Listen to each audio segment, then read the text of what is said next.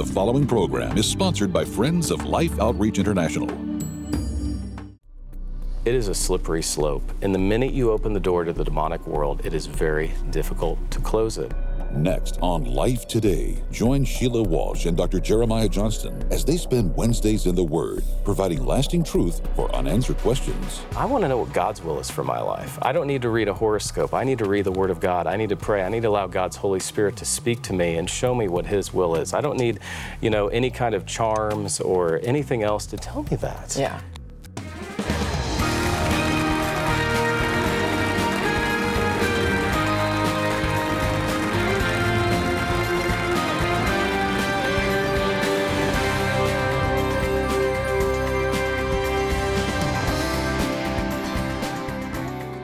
Hello, welcome to Wednesdays in the Word. I'm Sheila Walsh. And often I'll sit here and I'll tell you of the different ministries that we're involved with, and I'll ask you to help. And you're amazing. The way you respond is amazing. But I just wanted to remind you that we're here for you too. If you're going through a hard time, if you feel alone, if you feel isolated and cut off, you can call us here. We have an amazing team of prayer warriors who will agree with you and stand with you and remind you of who you are.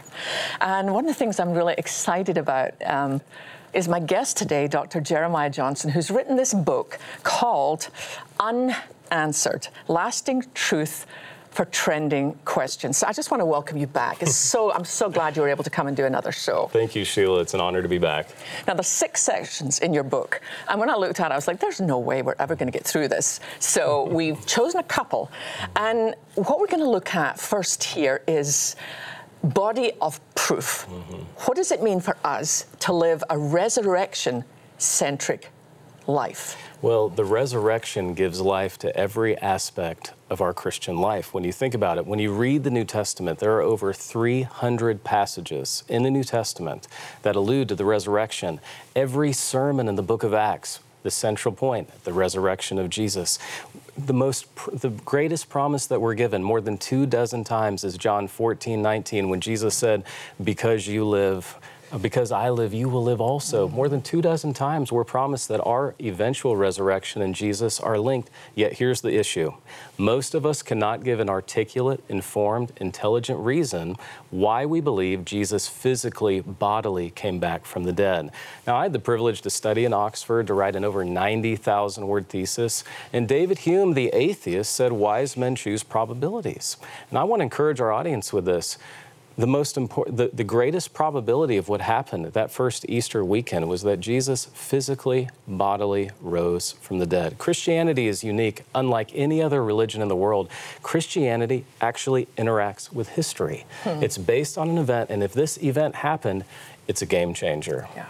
I want you to set the scene culturally for us, because honestly, I was surprised when I read what it was like during those times, what the life expectancy was, what happened to dead bodies. Talk to that. That was fascinating. Well, thank you for saying that, Sheila, especially coming from you. You're a voracious reader, so thank you for that. We have to read the New Testament with first century eyes. It's not hard to do heresy.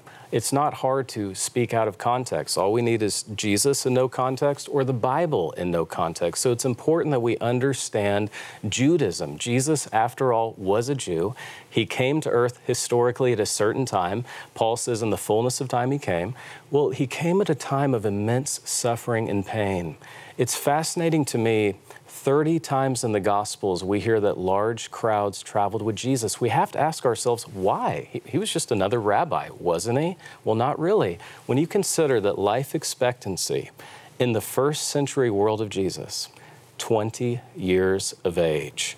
We read our modern understanding. We're living longer than ever. According to the CDC, Americans live to age 79. Canadians into their 80s. We're actually living 11 years longer now than people did in the 70s.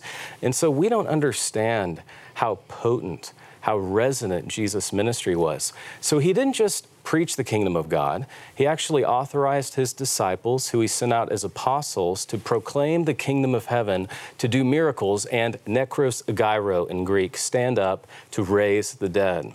And he didn't just proclaim it, he actually predicted it. We see that in Mark 8:31, Mark 9:31, Mark 10:33 and 34. He predicted his violent death and resurrection. And then he went a step further.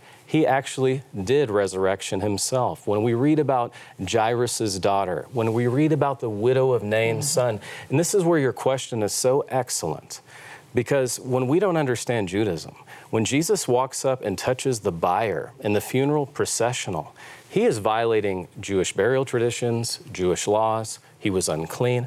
Jesus transcended all of that religiosity, and he said, stand up, and the boy literally sat up. Can you see it in your mind? And then the most probably stupendous miracle of all, next to Jesus' own resurrection, of course, you know, Lazarus. He's dead 4 days.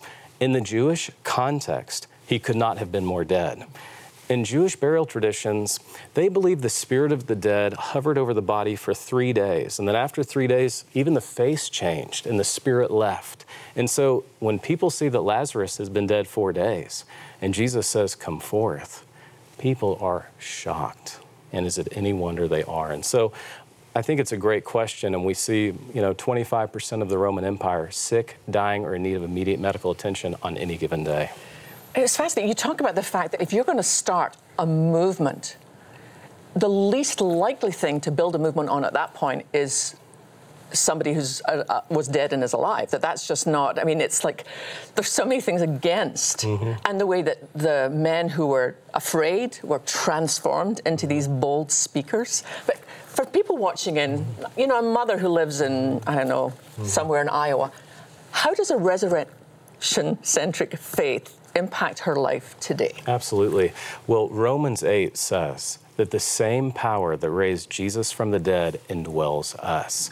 Only because of the resurrection, Paul could say in the Colossians, Jesus Christ in you, the hope of glory. It gives us a hope and energy that allows us to transcend all of life's momentary difficulties. And I think until we understand that, we will really just be on the sideline of our faith. We get really motivated when we realize we're not just living for today, we're living for tomorrow as well, and eternity, because of the resurrection.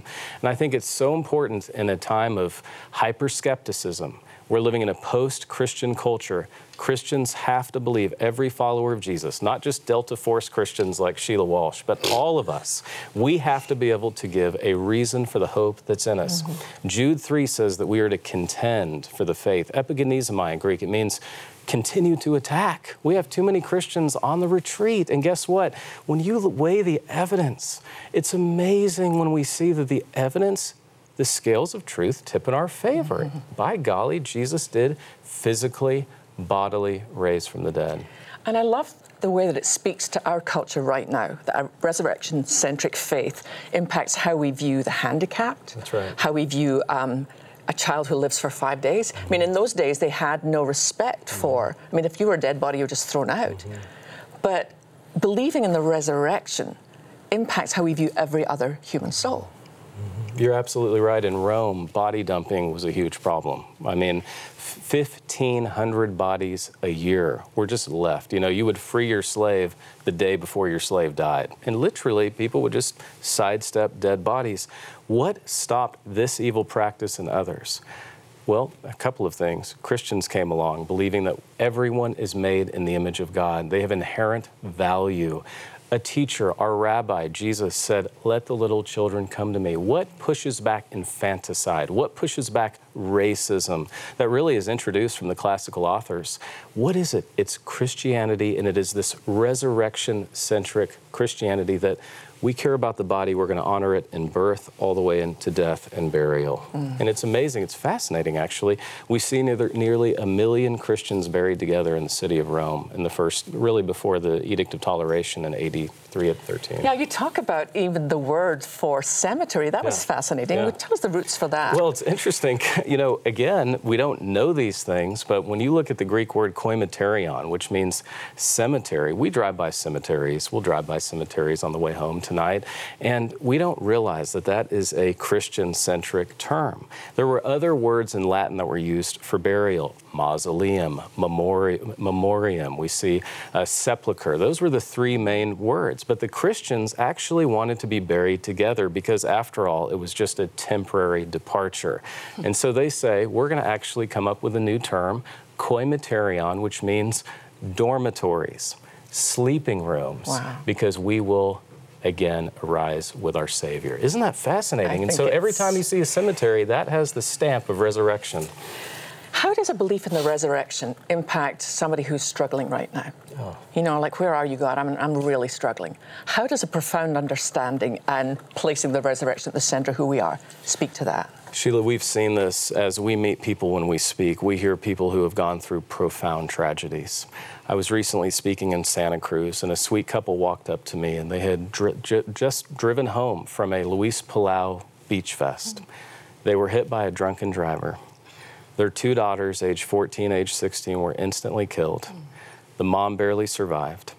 The woman was not only drunk, also high. How do you survive something like that? Not only did they survive, this happened just a few weeks after 9/11, they said because of the resurrection, we found the woman's first name, Lisa, after she served her prison sentence. We wrote the parole officer. We asked the parole officer, can we come see Lisa when she's released? They said, we've never had a request like this. After all, she killed your only children. They said, we would like to forgive her. Wow.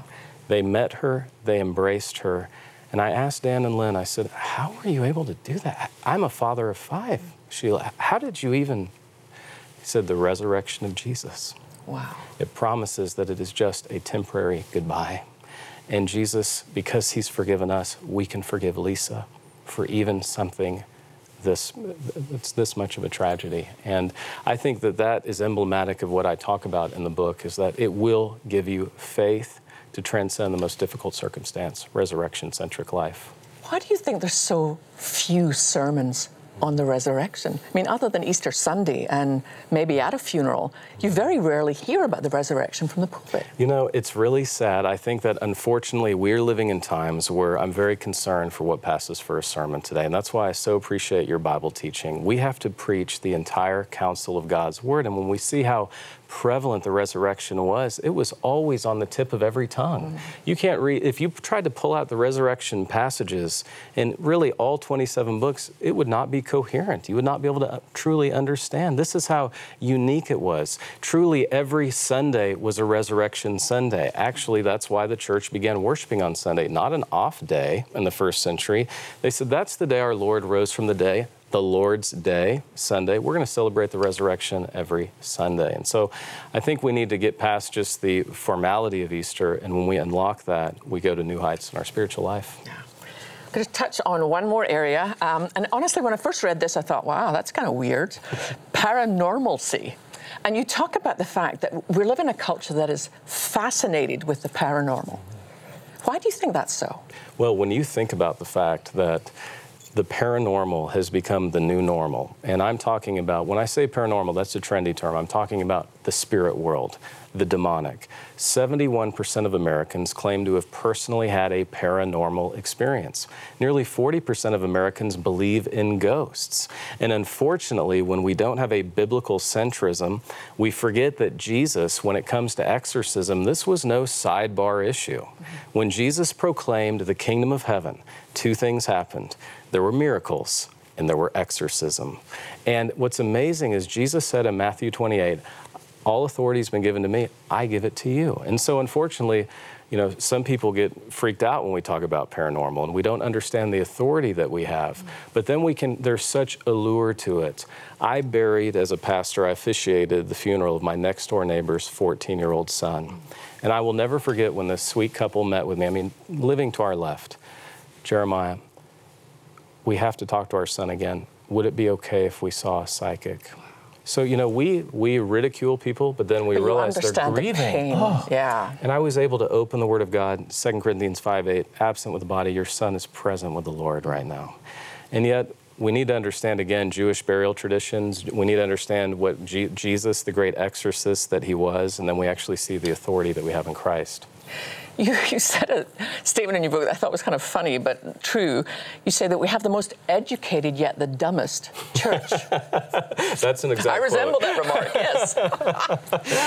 But it's true. We have access to so much, you know, that we have so much learning and understanding.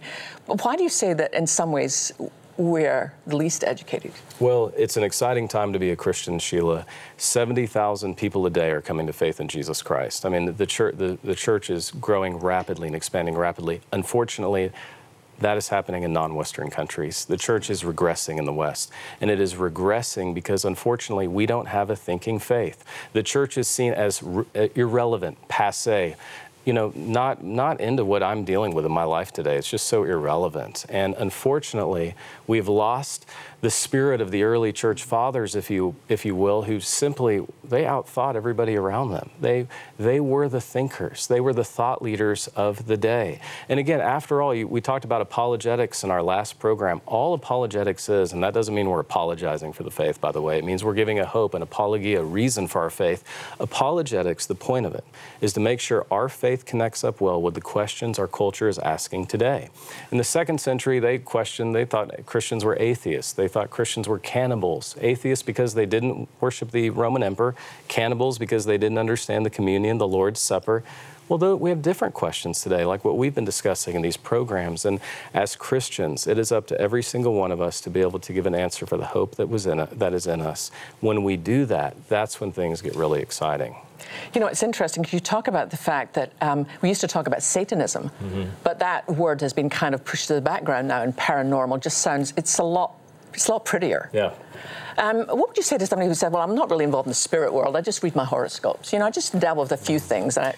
That's a great point, because there is such an allure to the paranormal world. But here's what I would say, and not just research, but in experience and speaking as you've met so many different people, it is a slippery slope. And the minute you open the door to the demonic world, it is very difficult to close it. And so we should get rid of all the demonic paraphernalia in our house. We should not entertain that. I want to know what God's will is for my life. I don't need to read a horoscope. I need to read the Word of God. I need to pray. I need to allow God's Holy Spirit to speak to me and show me what His will is. I don't need, any kind of charms or anything else to tell me that. Yeah.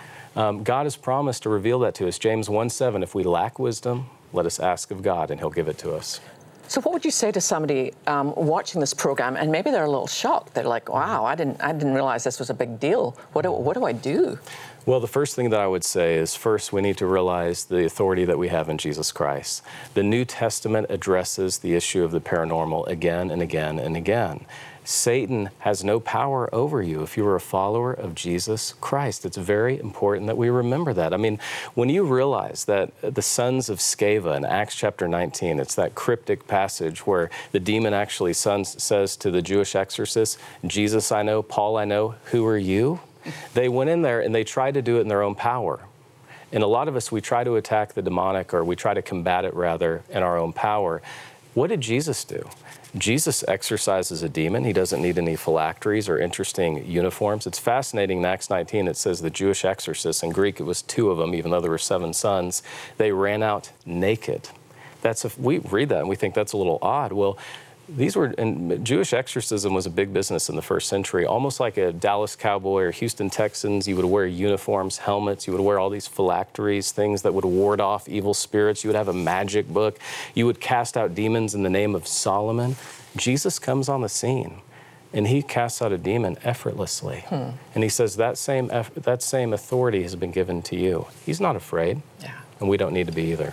I love what it says in 1 John 4, Beloved, do not believe every spirit, but test the spirits to see whether they're from God. For many false prophets have gone out into the world. And the thing that you mentioned in your writings that is so true is that we think of the enemy is going to show up as some ugly kind of, but forget that he's called an angel of light. That's right. Well, there's so much in your book, and not just that, in your Bible study and Christian thinkers, and we're going to give our viewers an opportunity to access all of this stuff, because you've done so much work and we're so grateful. And as we're starting to move a little bit, I know it's a little early, a little bit toward the season when we remember the birth of Christ. One of the things that my husband Barry and my son Christian and I do is every year we ask the Lord, what can we do this Christmas that would be reaching out as opposed to gathering in? Who can we invite into our home? Who's on their own this Christmas? But I have the privilege with life, of traveling to some of our projects and traveling to Africa and traveling to Dominican Republic or to Southeast Asia and seeing some very real present needs. And I'm thinking, when their needs are so easily met, why don't you and I meet them? Would you watch this?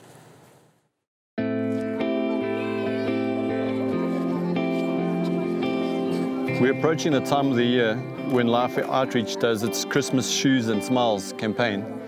The smiles are for corrective surgery, but what we're doing today is we're giving these young boys and young girls shoes for the very first time. You can actually see the importance of what we're doing, because look at this little girl, Veronica. She's got these sores on her feet already. She's obviously never owned a pair of shoes. She's been walking around bare feet. Maybe they just tough it out and they play. But we found out right here in this area that hookworms get in the skin, get in the bloodstream, ultimately into the intestines, and cause very serious disease and sometimes death. And we can turn it around by just simply giving them shoes. Something as simple as a pair of shoes can really change a child's life. This is a happy place today. Look at this face. Who wouldn't want to give her a gift for Christmas? So thank you so much. On behalf of her family, those who love her, I think you've put the biggest smile on her face that we've seen all day. So thank you. Thank you for the gift of shoes. Thank you for the gift of life. You go run around.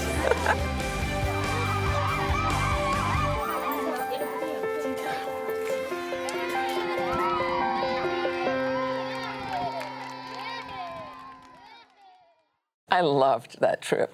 I loved every moment of being able to see the joy that a simple gift of a pair of shoes put onto the face of a child. And it's not just shoes so that they don't cut themselves. It's shoes so that, as James talked about, so that hookworm doesn't get into their system and it depletes them of protein, impacts their brain.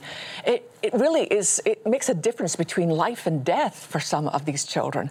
And I think, you know, you and I have so much. We're really blessed. And this is our last week of Christmas shoes. So whatever we get in this week is what we will have to send overseas. And our goal has been 150,000 pairs of shoes. Now, if that was just one church trying to do it, it'd be like, wow, that's a lot. But it's not. It's us, one body. And together we can do that. And it's really, it doesn't matter if you're a teenager or whether you've retired, no matter what your financial circumstances are, we can all do something. Because these little shoes cost $3.60. So to send 10 pairs would be $36. 72 would send 20 pairs of shoes. And not only that, but the corrective surgery. We got to visit with a little one who was so badly, it went right all the way up the face, and there was no joy in the eyes at all. They knew what their future would look like. And then our team was able to go back and film after that little one had had the surgery. And it was as if somebody reached inside and turned a light on. And really, that's what we're doing. When we reach out in Jesus' name, it's as if we're just reaching out and turning the light of Christ. And not only do we get to put shoes on their feet, but sometimes when you feed someone, or when somebody's thirsty and you give them clean water for the first time, or you put a little pair of shoes on their feet, somehow you've kind of won the right to sit in the sand with them for a while and talk about the one who has put a light on inside of each one of us. We've been able to share the life of Christ with so many of these families because of a simple gift of shoes. So for any gift you send in at all, this is our new one this year, it's our little crystal shoe. But if you do send in $180, we're going to send the whole set of shoes. I'll look forward to putting those up in my tree this year. But we can all do something. So would you go to your phone? Would you maybe make a decision as a family of the best gift possible that you could give? And I think there's just something profound. Jesus said, when you gave clothes, you clothed me. And they were like, Lord, when did we ever clothe you? And he said, whenever you did it, to the least of these, you did it for me. So please, go to your phone, give the best gift possible, and make someone's Christmas the beginning of something really amazing. Poverty is a killer, and because of it, children needlessly suffer, not only from a lack of food and clean water, but also from a lack of things we take for granted, such as a healthy smile or a simple pair of shoes. Far too many children living in poverty have never owned a new pair of shoes. And while that may seem minor in light of all their needs, Walking with bare feet puts them at risk of life-threatening infections and disease that could lead to crippling consequences and even death. By responding today, you can help immediately secure and begin shipping Christmas shoes to 150,000 children around the world, just in time for the holidays. Your gift of $36 will help provide 10 pairs of shoes.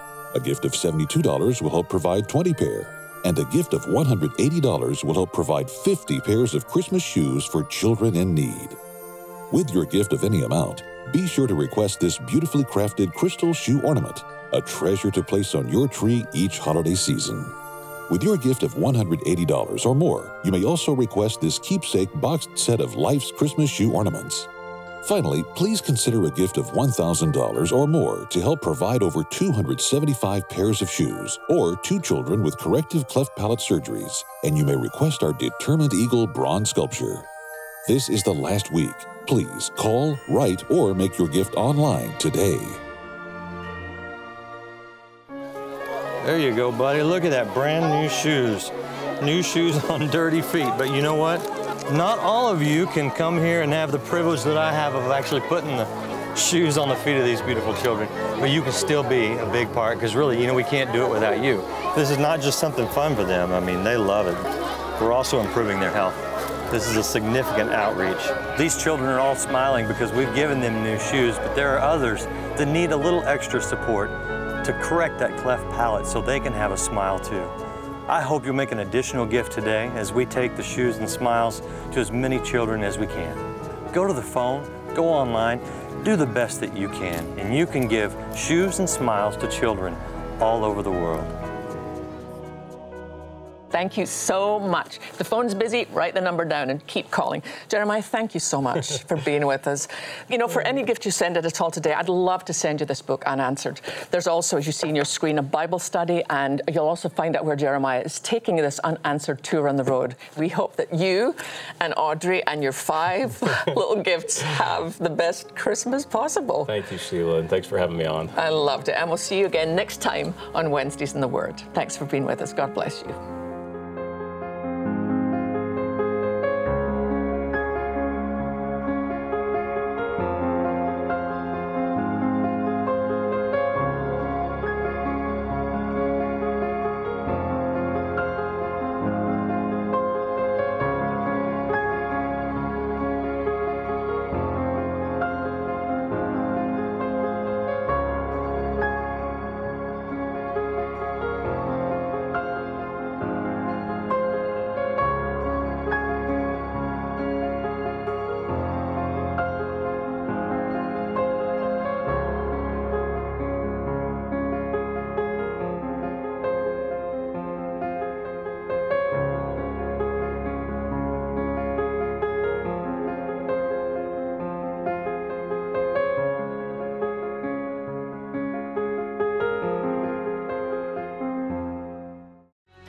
What we do on earth reverberates in the halls of heaven forever. Dr. Robert Jeffress describes a place called heaven tomorrow. Life Today is made possible by the supporters of Life Outreach International. Your gift will be used exclusively for the exempt purposes of life. The ministry features specific outreaches as examples of the programs it supports and conducts. Gifts are considered to be without restriction as to use unless explicitly stipulated by the donor. The ministry is a member of the ECFA.